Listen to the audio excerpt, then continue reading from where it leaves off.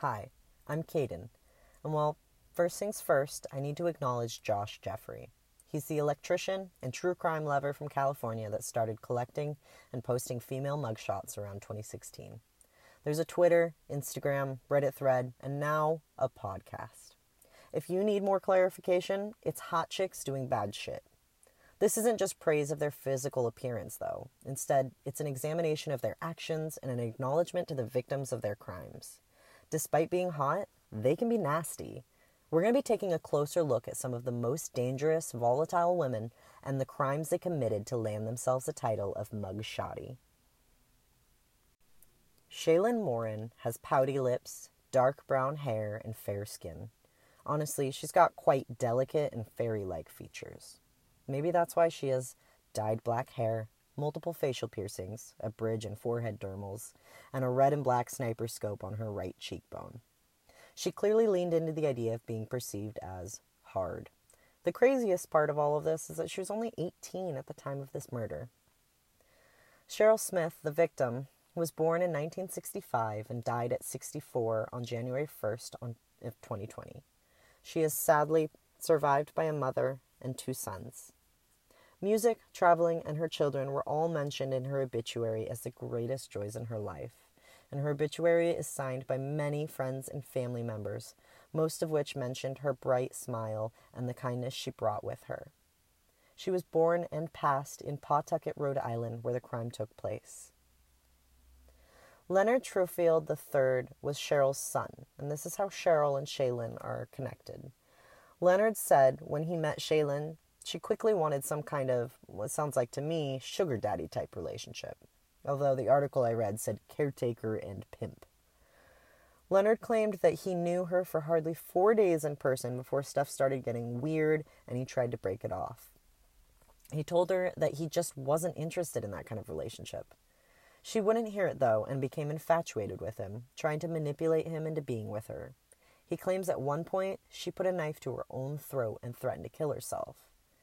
Leonard believes he may have been the intended target of the shooting, as Shaylyn was texting things like, "I'm gonna kill you," in addition to threatening to shoot up the YMCA that Cheryl, Leonard's mom, worked at. So who knows who the intended target was? She clearly just wanted to hurt Leonard somehow. He and Cheryl reported these threats to the police, but nothing came of it. Surprise, surprise.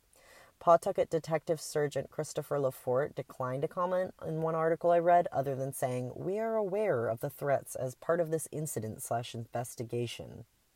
So, soon, Shaylyn got a new boyfriend, 23-year-old Jack Doherty. She told Jack and reported to the police that Leonard had raped her and left her in a cemetery. She also tried to get a restraining order against him, but was denied, and the charges were dropped for lack of evidence. Now, I don't want to slander Leonard's name at all. However, in situations like this, I like to hold space for the fact that women are raped frequently without their rapists facing repercussions despite reporting them. We just have to take into consideration that this may have been what motivated Moran to kill, regardless of how fucked up that is. Or maybe she's just a terrible person and lied to justify her behavior, which is kind of what I think happened based on the evidence in this case. So anyways, this is the rhetoric that Moran supposedly used to send her boyfriend, Jack, to Leonard's house to do her dirty work. They were staying at a local hotel where Jack took a lift to Cheryl and Leonard's shared house, which is so dumb because it's got your name, location, and a time stamp attached to it. But he knocked at the door at 8:15 p.m., and when Cheryl opened up, she was met with 4 fatal shots from a 3D printed 9mm handgun. Here's a snippet from an article. Minutes after the killing, police say, Doherty rode in a lift and tapped out a Snapchat message to Moran. "Now this is for life." Moran replied with a heart emoji and words of endearment. "I'm yours forever."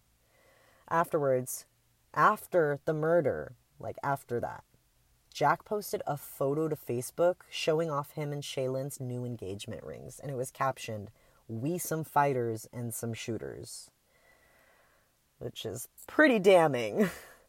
They were arrested the next day, and on August 6th, 2021, Shaylyn pleaded guilty to first-degree murder and conspiracy to commit murder. She has been sentenced to life in prison, and as far as I can tell, Jack is still in custody awaiting trial. Thank you so much for tuning in today. Hopefully I can continue writing episodes of Mugshotties. Obviously not all Mugshotties are applicable. Not everyone commits murder. But let me know if you have any suggestions on bad bitches that you want me to report on. This was episode 1, season 1 of Mugshotties. Shaylyn Moran, and I'm Kaden, signing out. Thank you.